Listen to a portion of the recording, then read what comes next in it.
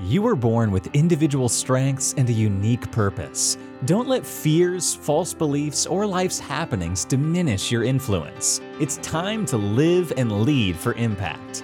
Host Kirsten Ross, expert of transformation, will help you defeat the drama and overcome the trauma that can stop you in your tracks. You'll gain focus, find confidence, and take bold action. Unleash passionate, purposeful you. Let's go. Welcome to Live and Lead for Impact. I'm Kirsten Ross Vogel, your host, and this is episode 273. Today, I know what I need, and you can't see me, but she can right now. I think I'm doing my Zen fingers a little bit. So she is Kathy Kasani Adams. She co-hosts the Zen Parenting Radio podcast. There you have it, that Zen piece, and is author of Zen Parenting, Caring for Ourselves and Our Children in an Unpredictable World. And wow, has it been even especially unpredictable lately? And Living What You Want Your Kids to Learn, the Power of Self-Aware Parenting, which won a Nautilus Award, National India Excellence Award, and an International Book Award. She's a clinical social worker, certified parent coach, former elementary school educator, and yoga teacher. I love that combination. I think they should all have that. Kathy teaches in the Sociology Criminology Department at Dominican University, and she lives outside of Chicago with her husband, Todd, and their 3 daughters. Welcome, Kathy. Thanks so much for joining me. Thank you, Kirsten. I'm so excited to be here. And I'm excited too. Again, I think just we all need a little bit of Zen, and I'm an empty nester now, so I'm definitely in a different part of parent. And actually my sons live in Chicago, so they're kind of closer to you than they are to me right now. But so I think everyone needs some Zen. So tell me about your really important work and the impact that you're making in the world. Well, I want to start first with your sons, just the fact that they're here outside of Chicago and you're an empty nester, because my first daughter just went to college this year. And so just the impact of that and how that feels and how that shifts every dynamic in your life. Oh my gosh. I mean, and it's wonderful. You know, it's like literally the definition of bittersweet, you know, like where it's just wonderful and it's exactly what you wanted to do. And it was exactly the hope, but my goodness, it's been an interesting year as far as enjoyment, grief, change. But I will say that, you know, starting with my family, as you said, I have 3 girls. One is in college, in Michigan. And then my daughter, Cameron, is 17. She's in high school. And then my daughter, Skylar, is 14 and she's in middle school. So I have 3 teenage daughters right now. And since they have been born, I've basically been doing the work that I've been doing. It's just taken on different iterations. So I'm a therapist. I'm a clinical social worker. And that has kind of always been the basis of my career. As you said, I used to be an elementary school teacher, and that's what I did first. But I realized that everything I was doing with my students, I was mostly with kindergartners or 5th graders. And I just wanted to talk about their emotions and their feelings and their challenges. And I was often working with kids who had a lot of challenges. So I knew I wanted to go back to school to really focus on that rather than reading and math with them. And so I worked in a hospital setting for a long time, in inpatient, partial hospitalization, more crisis oriented, as far as, you know, it was child and family therapy, but it was definitely more crisis oriented. And then when I had my first daughter, I realized that I still wanted to work with parents, but not in such a crisis management way. I wanted to do things that were maybe, you know, so I could manage being at home with my daughter, but still help parents. So I went back to school to become a parent coach, which is now very common. When I did it, it was, you know, there was a lot of like, what is that? You know, coaching was kind of a newer field, but I blend the coaching and the therapeutic, you know, when working with people, because both obviously have value and depending on the situation, have interesting ways of taking people on whatever journey they're going on. But then about 11 years ago, I had written my first book. It was self-published. I was basically just using it for my clients, you know, just something to offer to them. But I did an interview with someone who said, you should do a podcast and talk about, you know, what it means to be a self-aware parent or whatever. And they're like, but you need to find a partner to do it with you so you can have a discussion back and forth. And so I signed up my husband before he even knew that he was being signed up, but he was wonderful about it because we have these talks all the time. So Todd and I started Zen Parenting Radio about 11 years ago, and we continue to do it. It's wonderful. I mean, you as a podcaster, you know, I'm sure you feel the same way. It's just really fun to have these conversations and discussions. And then I've continued to write. I've continued to teach. I teach at a university, and I talk about, you know, like the core of what I talk about is connection, self-awareness, emotional regulation, and compassion. So, really, if I were to pull together everything, those are the dominant discussions in everything that I do. Thank you. Well, so one, I need to circle back. Where is your daughter in Michigan? So now I'm in Michigan. So maybe your daughter's like kind of near me. She is in Grand Rapids at Grand Valley State University. Okay. Yes. Yep. Couple hours for me then. Yes. So that's awesome. And I also, just as the emptiness, I feel like there are likely kind of cautionary tales that we can tell as, well, you're not an empty nester, but like even once they launch, because really the foundational pieces that you put in place become, I think, even more important. Yes. Because you have to transition your relationship. We don't have that same authority anymore in their lives. And the hope is that we get the privilege of being in a consultative role, but that happens through the hard work that we do during the parenting piece. Now, I'm not the pro, I am a coach, by the way, for 20 years, but more on the leadership side. But honestly, I still share illustrative stories of when my kids were little as parenting or as leadership.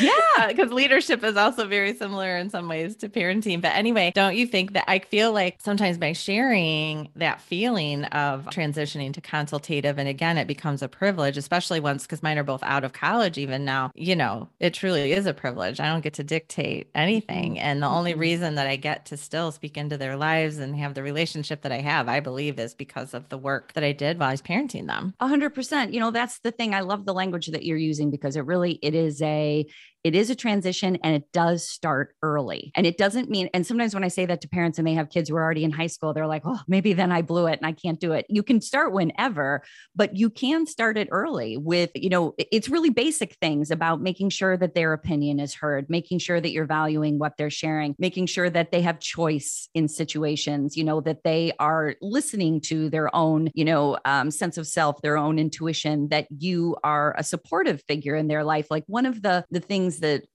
that's been really important to me as a mother has been to make sure that my kids know that I have their back. And that doesn't always mean that everything they do is great and that I'm on board with all of their choices. It just means when it comes down to it, I have your back. And so how are we going to work through this together rather than expecting them to somehow accommodate me or expecting them to follow some kind of path that I have laid down for them, because my path has been my path and they have their own. So what I'm trying to learn what I'm trying to instill or what I'm trying to create through our relationship is trust your own path. The thing. And then I can be, as you said, the supportive guiding figure when they're 14, when they're 16, 17, 20, 25, and onward. Parenting is really about developing a relationship with another human being. And we sometimes forget that. We think we're growing another human being. We're not. They're going to grow on their own. We are developing a relationship so we can be that kind of supportive figure in their life. And the trust that you're building along the way and being that advocate. I know when my kids were younger, I would say I need the information. I need you to trust me and tell me when you have something going on, because if I'm not armed with information, I can't go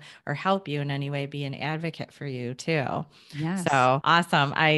I'm just so in love with the work that you're doing. So what experiences motivated you to kind of make this shift first, out of elementary school? And then I loved too I can imagine, and I'm sure you'll tell us, but when you're in the big, kind of trauma times for parenting versus what you're doing now, which is probably more empowering and all of that, maybe helping parents avoid those times. Well, yes. Not that we can 100% avoid them, but we can have a stronger foundation if they come up, if we do the things that you teach. Absolutely. The things that it was kind of however many years ago before I had my daughter, so 19 years ago, when I was working in a hospital setting, it's like you are face to face with the situation when it's gotten to its peak, right? Where and it doesn't mean the parents haven't tried other things. It doesn't mean that sometimes crisis occurs and there's not a thing we could have done about it. You get to a point where that becomes then the moment where we start to make change. But to your, kind of like what you said, what I did realize is there were a lot of families I was working with that if certain things could have been tried or in place, maybe it wouldn't have gotten to this point. And it was very,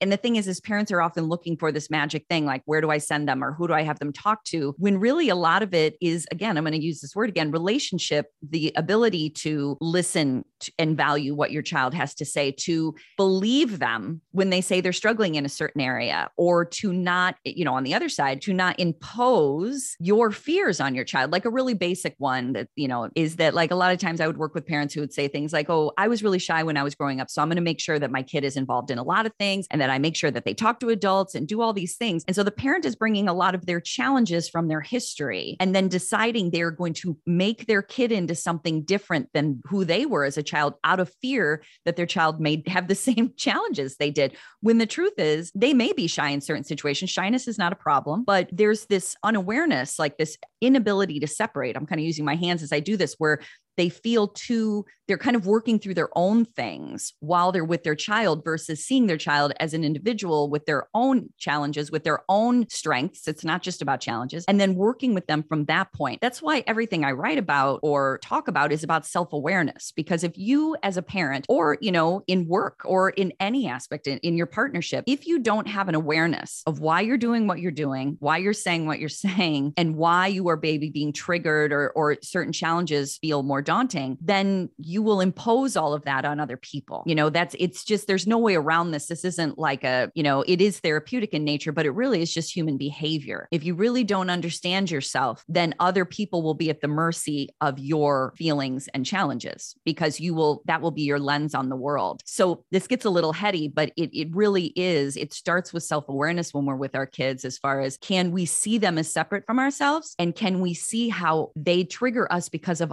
our history, our fears, our challenges? And that while we're parenting, not only are we parenting our kids, we're kind of reparenting ourselves, as far as recognizing things and how we have more control now than we did as kids. That is so interesting. And it's funny, because when I first start working with a client, one of our first challenges almost always is removing fear.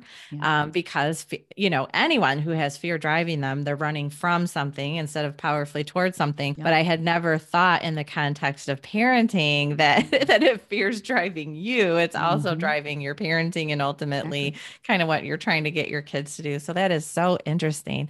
So if you can think back to, I know there's been many, but like one specific circumstance that comes to mind where you really made an impact for a parent or family, and just kind of take us down the journey of, the before, the journey, the after. What did you make happen? I would say, and this has happened over and over again, so I can kind of create an amalgam here, but, maybe talk about some specific, feedback that I've gotten. I think the thing that has been most helpful to parents, that is interestingly born out of my history, which is my history, is that I've always been very sensitive. I've always been very, there's lots of words for it now. Like, I'm very empathic, which sometimes people call being an empath. And all that really means is I feel a lot of what people are feeling, which, as when you're a child, that's very daunting, and that's not great. That can be very overwhelming. That can make you feel sick. That can bring on headaches, depression. Like, it's not always great if you don't have boundaries. And especially as a child, I'm a Gen Xer. And so I grew up with being told you're too sensitive, right? Nobody really wanted to hear my feelings or why I was struggling with things. And the reason I talk about that is that's kind of a positive,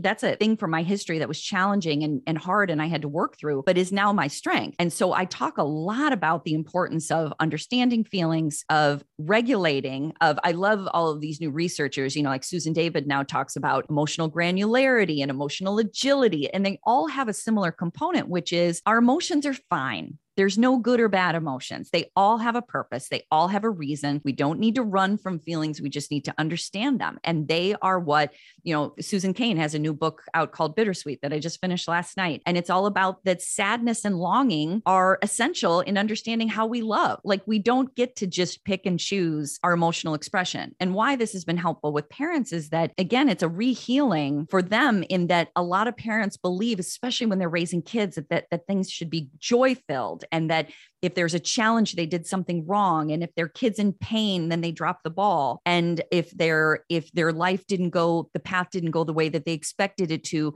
that they somehow failed. And all of those thoughts and feelings is what leads to even more challenge in the family, because then there's a lot of resentment, and there's a lot of, I should be different. And then we get into these words that we've been dealing with forever, but with the pandemic, especially, a lot of anxiety, a lot of depression, a lot of dealing with unpredictability, vulnerability. And then it becomes kind of an implosion. So the feedback that I tend to get the most from my clients and people who listen to the show is thank you for talking about that these feelings are okay. Thank you for not telling my kid, helping me understand that I don't need to tell my kid to buck up and get over it, that I can actually sit with them when they're sad, sit with them when things are dark and not feel like I need to solve it or that they aren't being grateful. There's a lot of beliefs we have, like our kids should be like, I always say that parents, the thing they love to hear is when we say to our kids, hey, how are you? And they're like, fine. We're like, whoo, good. Okay. They're fine today. Like, I don't have to, because my scorecard is awesome. Right, exactly. I'm like, today I've got an A. And there's two pieces to that. Number one, we can be grateful in the moment when our kids are doing well. There's nothing wrong with that. But a lot of times our kids have learned to say fine because they know we really can't handle anything else. Because if they say, well, I'm struggling, we'll be like, why? Didn't you study? Didn't you go here? Did you sit by your friend at lunch? Like, we get so caught up in it that they have learned to say fine. Or if they really are struggling with something, what you just said at the beginning about, we really want our kids to come to us and we really want to be a safe space for them. But a lot of times, and I, find this with my college students and I work with teenagers a lot too, is they're like, my parents are the last people I would go to because of the amount of judgment I'm going to feel, the amount of shame I'm going to feel, the fact that maybe they told me not to do something and I did it anyway. And so now I'm kind of lost in that, in that my own guilt and shame. And I'm not going to tell them because they'll pile it on. And that while that's understandable, it is our hope is that our kids know no matter what, that we are still a safe resource for them. So this is, I would say, like, I have so many individual experiences where someone has just came to me and they said, last night could have turned into a big fight with my daughter, but instead I stopped talking and I listened and I sat with some really difficult things that she said about her own life and even about me. And I was able to sit with it and listen and say, I hear you. And then she was better. Then she felt better. And instead of it blowing up into something, it was like, and it doesn't mean everything's resolved and perfect. It just allowed everybody to reconnect. And so that's probably that version of that story is what I hear the most. I love that. Thinking back to and I wish, of course, there's always things you're like, oh, I wish I could have done that better. Woulda, coulda, shoulda. But I also think back, can we talk a little bit about, and I can't imagine with social media now. So, and so are you, like when our kids were babies, we weren't on Facebook and Twitter watching the perfect version of everyone's life. But even so, any of our play groups, any of our parenting, anything, there's so much comparison in the beginning. And so, the potty training and of course, when things are happening so fast and furious in those first few years, it's so easy to start to think like, oh my gosh, my child is falling behind. Right. In that sense of, I hesitate to use the word competition, but there's a lot of comparing going on. And if you're a new parent, like all the weight of wanting like the validation that you're doing a good job and how do you get it? And like, what are some of the strategies that you share with, especially in the world of social media right now for newer parents? I think the tool that works the best in all of these situations is compassion. And I want to start with self-compassion because it really is a tool. It's a practice. It's not just, hey, I'm compassionate. It's something you really figure out how to do in the moment, because the first part of self-compassion is understanding everything you just described is what we've been trained to do since we started school. Right? So we have gone to school and we've been told, be the best, achieve, learn, read more, be better than other people. You and I grew up in the self-esteem movement where it was like, don't just be better, be the best and figure out how to be the best. And then once you're best, you're valued. And and then you get into the workplace and it's the same thing. Climb the ladder, get your office. Like I went and got my master's degree. I did all these steps to be like, I am successful. And then we have a child and I laugh because that's not how it worked with human beings. Like the identity crisis that I had when I had my daughter, and I write about it in the book, is like unbelievable. Like and first of all, just the idea that I decided to stay home first, I kind of cut to the chase when I said, oh, and then I became a parent coach. That was a year and a half after I was home with my daughter. So I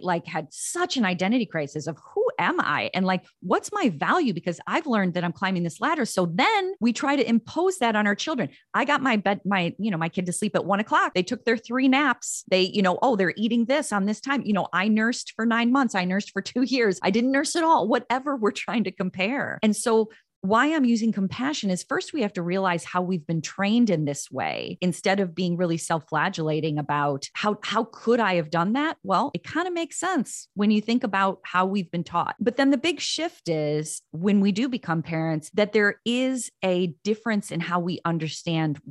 Let me say it this way. Success means something different. So the whole idea of what it means to be successful becomes it's about connection. It's about smiles. It's about health. It's about feeling safe. It's about emotional safety. It's about when a child is struggling, were you able to show up for them and be with them rather than force them to sleep so you could tell everybody that you're getting your kid to bed on time? Like, it becomes very different. And so the self-compassion that I can explain to you, and this is actually Kristen Neff's research, so this is hers, but the 3 components of it are: number 1, mindfulness. Are you being present with what's happening right now versus what you think is going to happen in the future? A lot of parents are very worried. Their kid hits someone when they're 2 years old and they're like, now my kid's going to be a bully. There's no truth to that. If you're mindful, your kid who's 2 figured out that they hit a kid when they're holding a toy and then they get the toy. It works, right? And then we have to help them with the values of that's not really helpful. And, but we just stay mindful with them. The second piece is self-kindness. How are you treating yourself internally? Are you treating yourself like you would a friend,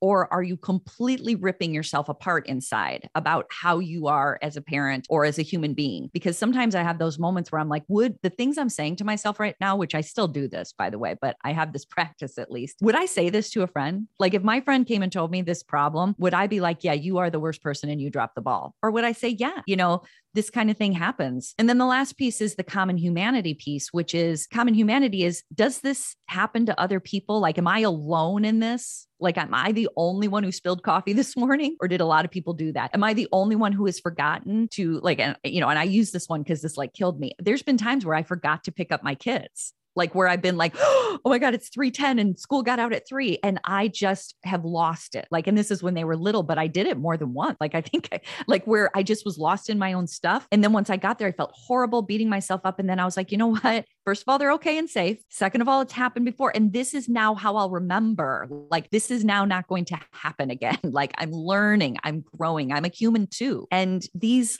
and sometimes it can be more daunting than just forgetting to pick a kid up at the right time. Like, it can be really significant things. So self-compassion, I feel like, is, now that's not the end, because each of those have, their own worlds when we get into mindfulness and self-kindness and such. But that's how I began. And I share that because I really do that. Like, that's not something I'm just trying to teach. I have to use that on a daily basis. And I even put my hand on my heart while I do it, just to kind of decrease the loudness in my head and how frustrated I get and overwhelmed. And, this compassion that we create in ourselves is what we then create space for when it comes to our kids, our partner. The more we practice it, the more we offer it. Awesome. I love all of that. And I can relate to so much because I too, when my oldest was just a few months, I went part-time and then I pulled out of the workforce altogether, and just that whole, you're not, the thanks definitely aren't there. And there's not like promotional opportunities. Nope. I had the office with the windows and I used to be smart and know what I was doing.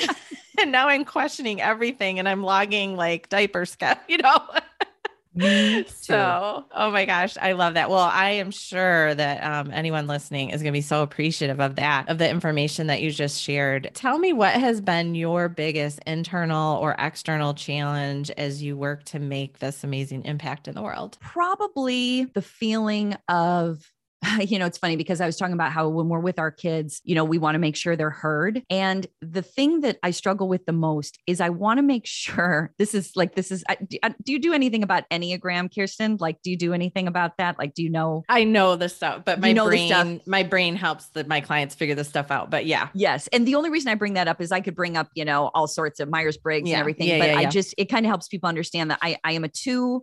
There's things that are very important to me about helping people and making sure that I hear people, but there's also a shadow side to every Enneagram number or any kind of personality type, where I also am very concerned that people understand that I'm trying to do a good thing. Okay. And the reason I say this is sometimes when you're a podcaster or I'm a writer or I'm a teacher, I can talk about something and be like, yeah, do this or offer this. And people will have their own life experience where they'll say, yeah, that sounds great, but that doesn't work for me because of ABC. And they're not wrong. You know what I mean? Like, I'm not going to try and overpower and say, no, you're just not doing it well enough. Like, the hard part about being behind a microphone or being a writer is you can't incorporate every single person's story. And I struggle with that when it comes to inequality, when it comes to race, when it comes to LGBTQ, when it comes to all of I want to make sure that I'm using principles that are universal enough where people can find themselves and see themselves in these. And in that area, I am a work in progress because, the blessing is, as my life as a social worker, which has been 20 years, I have been able to work with so many different communities, so many different age groups, so many different people. So I feel like I have been, integrated in some ways, but there's no way. And I'm saying this to anybody who coaches or is a parent, you cannot know everybody's experience. And even if you're an empathetic person, you have to be able to listen to their experience and recognize how even with your beautiful principles, it may not always work or fit. And that doesn't mean you're not helpful. It just means that we need to make sure that we are sharing our best and, what we believe works, but also recognizing that it is depending on the person or the situation, we may have more to learn. And you have grown up children too. Like, my kids tell me things now where they're like, Mom, not the right word. Mom, that's not going to help in this situation. Mom. And I am not thinking, oh, these kids, they're so disrespectful. I'm thinking, thank you. Like, I want to make sure when I'm speaking to people that I am sharing in a way that I can be heard, that I'm helpful rather than hurting someone with like expectation. I remember one of the books that I had when my kids were really little, and I kind of alluded to this, but was about, this is the sleep habits your kids should have. And I think it was by a doctor who's from Chicago, by the way. Great book. I'm not ripping on the book, but there were times I wanted to burn it because I'm like, okay, my kids are not doing what you're saying. So what does that mean? I have a feeling that you're talking about the book that I do not like. And we won't say what it, I'm but talking it was about. Big around the time, you got it around that time. And I did not follow, and I was nursing too. So no way, but anyway, go ahead. Right. Well, in that you and I, like, we don't even have to say it. And we're like, we know how that book made us feel. So sometimes when I'm doing a podcast and I'm, sharing in this way, just like I am with you, and then I get an email and they'll say, that's great, but what about this? And my experience has been this. And I'm like, you're right. Like, and not you're right, like I shouldn't speak anymore, but like I value what you have to say, like this, and at the same time, two things, paradoxical, two things can be true at once. I do believe that there are steps that can be taken and that there are dynamics that can be changed. And at the same time, I hear your story, and it is not as simple as maybe sometimes the way I'm talking about it. Yeah, the nuances. Yeah, for sure. Yes. I was thinking too, while you were talking about the tests, even those, it's funny because I don't do the test, but like a lot of times I'm working with businesses. And so sometimes they've done the test or they want to do the test. And the thing about the test that can get like twisted inside of organizations and personal relationships too is for sure. The whole goal is to learn how to communicate with one another, connect with one another. But instead, so often like people hold their test scores and then are like, this is me, and this is how you need to communicate and connect with me. I'm not paying attention to any of your stuff, but like, here's all about me. And then it backfires. I could not agree more. I actually, in the book, I have a whole section about them because I'm like you, like I appreciate them, and I've taken most of them just because it's part of my work and everything, but they can be used as weapons. Yes. And they can also weapons. Yes. Yes. And they can be used to keep us stuck in our stuff. 100%. So yes. They have everything's light and dark. Yes. Everything you can be used for good or evil. You got it. You can use it as a bridge or a crutch. You got it. Or a weapon. Yeah, I've enjoyed our conversation. This is awesome. So tell me, what do you do to stay motivated and moving during any particularly tough times? That's a great question. I have my own practices, and it's funny because when I talk about them, people are gonna be like, oh, she does these things every day. And I don't do these practices every day, but I do have a meditation practice. I am a yoga teacher. I'm more of a student now. I don't teach classes as much as I used to. So I am a yoga student, but I do yoga. I'm also a big walker. I watch a lot of Law and Order. I kind of feel like it gets me out of my head. And I'm like, at least I'm not, going to Rikers or Attica in New York. Like, I have these things that I do. Some of them are very spiritual in nature. That's a big part of who I am. And a big part, let me say it this way, instead of who I am, it's a big part of what helps me. And the reason I want to say it that way is because not everybody, like my husband he moves. He's a mover. He likes to walk around and move, and he gets home and he's bored and he has to go play pickleball. He doesn't love meditation. And this isn't a problem. This isn't like, ooh, you really need to do what I do. Everybody kind of has their own way. And even my meditation practice, I try and, I don't always use the word meditation because it can kind of put people off. And I really just have time in the morning where it's very quiet. I'm by a window. I have an area with all these little things that I love, knickknacks, things from my kids. Some are spiritual in nature. Some are just post-its of like, great quotes that I love. And I just sit and have my eyes closed and just kind of notice what I'm thinking and what I'm feeling. That's really all. And that's really all meditation is. But sometimes people gets really esoteric, like we start to kind of lose our way. The rules of meditation. The rules. You're not doing it right. And I'm putting that in air quotes. Protocols. Yeah. Yes. So, I have a lot, and I'm big on the thing that makes me, I'm more of an introvert than an extrovert in that I really do like to be alone. And when I've been alone for a while, I feel different. And so I can tell, like when things get tough or I'm feeling, because the thing that I'm probably most likely to experience is anxiety. That's kind of what I was telling you about myself. That's what is most connected to feeling is that when you're like, oh my God, this feels high intensity and I can feel it in my body. And so anxiety is probably the thing I deal with the most. And I know that I need to be alone.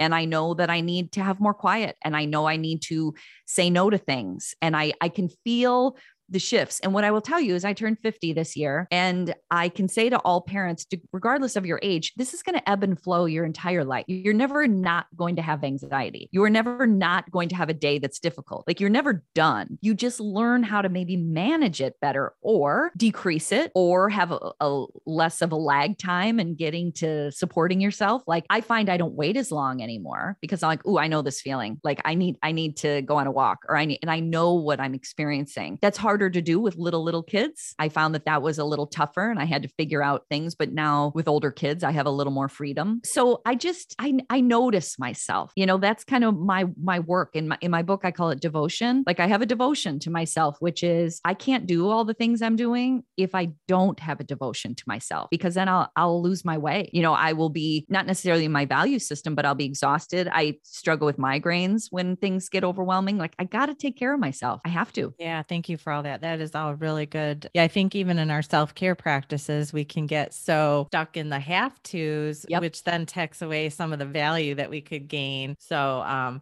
do your best, do carve out some time for it if at all possible. And yes, in those, when your kids are younger, it is more difficult. Yeah. So thank you for all that. Well, just one final little bit of wisdom I'm going to ask you for those who are maybe just getting started in making their own impact. And what words of wisdom would you have for them to kind of get moving and get it done? Well, I think the best choices I have made have been about doing what it sounds so cliche when I say it, but doing what feels right to you and what feels good, even if it's not the most common thing. And what I mean by good is not what society tells you is good. I'll just give you an example because it's better than speaking in generalities. When myself as a clinician and as somebody who supports people or as a podcaster, there's a lot of like weight around, like if you are a therapist or, you need to like be serious and you need to have these kind of a niche and you need to have these things about you. And the truth is I'm just as interested in pop culture as I am in human behavior. And I love music and I love TV shows and movies. And so what I've been able to do for the last, especially as a podcaster, is I incorporate that into my work. Like I love Todd and I use movie clips on our podcast. We talk about things that we just watched on TV and relate it to human behavior. This is how I grew up. And maybe this is very Gen Xer of me, but I just understood, like I learned so much from True Hollywood Story and Behind the Music about what not to do. And I know that sounds crazy, but I did. And so it's like, how do we utilize, instead of being angry with the media or being like, that's awful, how do we learn from what we're watching? And how do we learn what not to do? It's not always about achieving. So my point in sharing that is that I loved that. I love that. And a lot of people said, don't do that, Kathy. People won't take you seriously,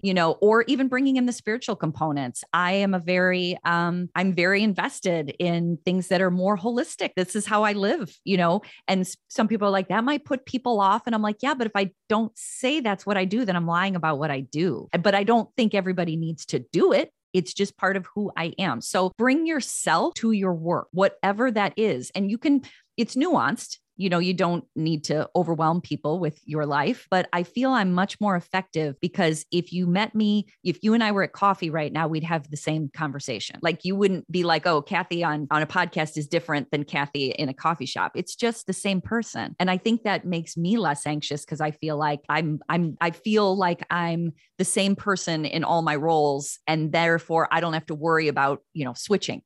And so it feels in alignment, in integrity. That's awesome. You don't have to remember the different personas. Like, yes, who am I here? Like, which nuance right? Should I be goes with this yes. one? Yeah, just be you. Well, and I mean, then you will attract, the energy will attract the people that are aligned with you anyway. And then, you don't have the discomfort of attracting different people that aren't aligned and all those good things. And totally. I mean, this whole, I think if we kind of summarized, it's a self-awareness, everything we've been speaking about. And that self-awareness piece goes into when you start to work to make your impact, like just be you. You're not going to be some people's cup of tea. And man, is it empowering when you get to the place where you can be so confident, which is different than ego, because some people run from even confidence. Ego and confidence are different. So it's not arrogance. It's just confidence. And we all have gifts, which is beautiful. But if you can get to the point where you are just so confident in where your strengths are, that it's super simple to be like, I'm horrendous at that. Instead of trying to be all things to all people, just be you and let that shine, and don't waste energy on the worry and the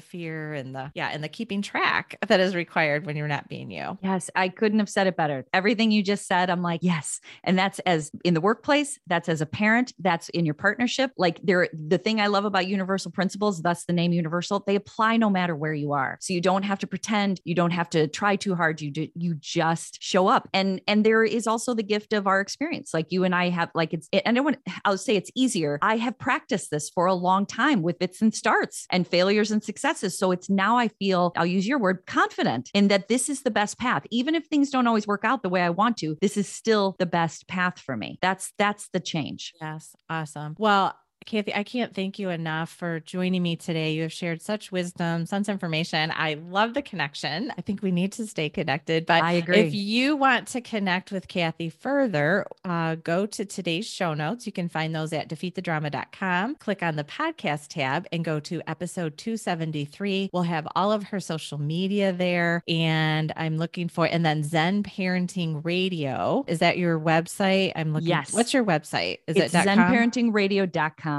You got it. That's where everything is. Yes. So if you're not going to the show notes and you have a quick way to jot something down, or this is an easy one, zenparentingradio.com will get you all the links. But anyway, we will have some notes from the discussion today for today's show notes and all of her links. So please do go visit there. And also, if you are struggling in any way, shape, or form to make your own impact in the world, please visit My Impact Academy. You can find that by going to myimpactacademy.com/join. You get a free 14-day trial where you can have full access to 100% of everything, nothing held back. There are audio, video, PDF downloads, and also time with me every other week where you can get specific strategies for your circumstance. So that's myimpactacademy.com/join. Take advantage of the 30 plus years that I have in working with leaders and teams and just helping people really excel in what they were put on this earth to do. The world is waiting. So thank you, Kathy. Again, it's been such a pleasure speaking with you today. Thank you. I loved our conversation.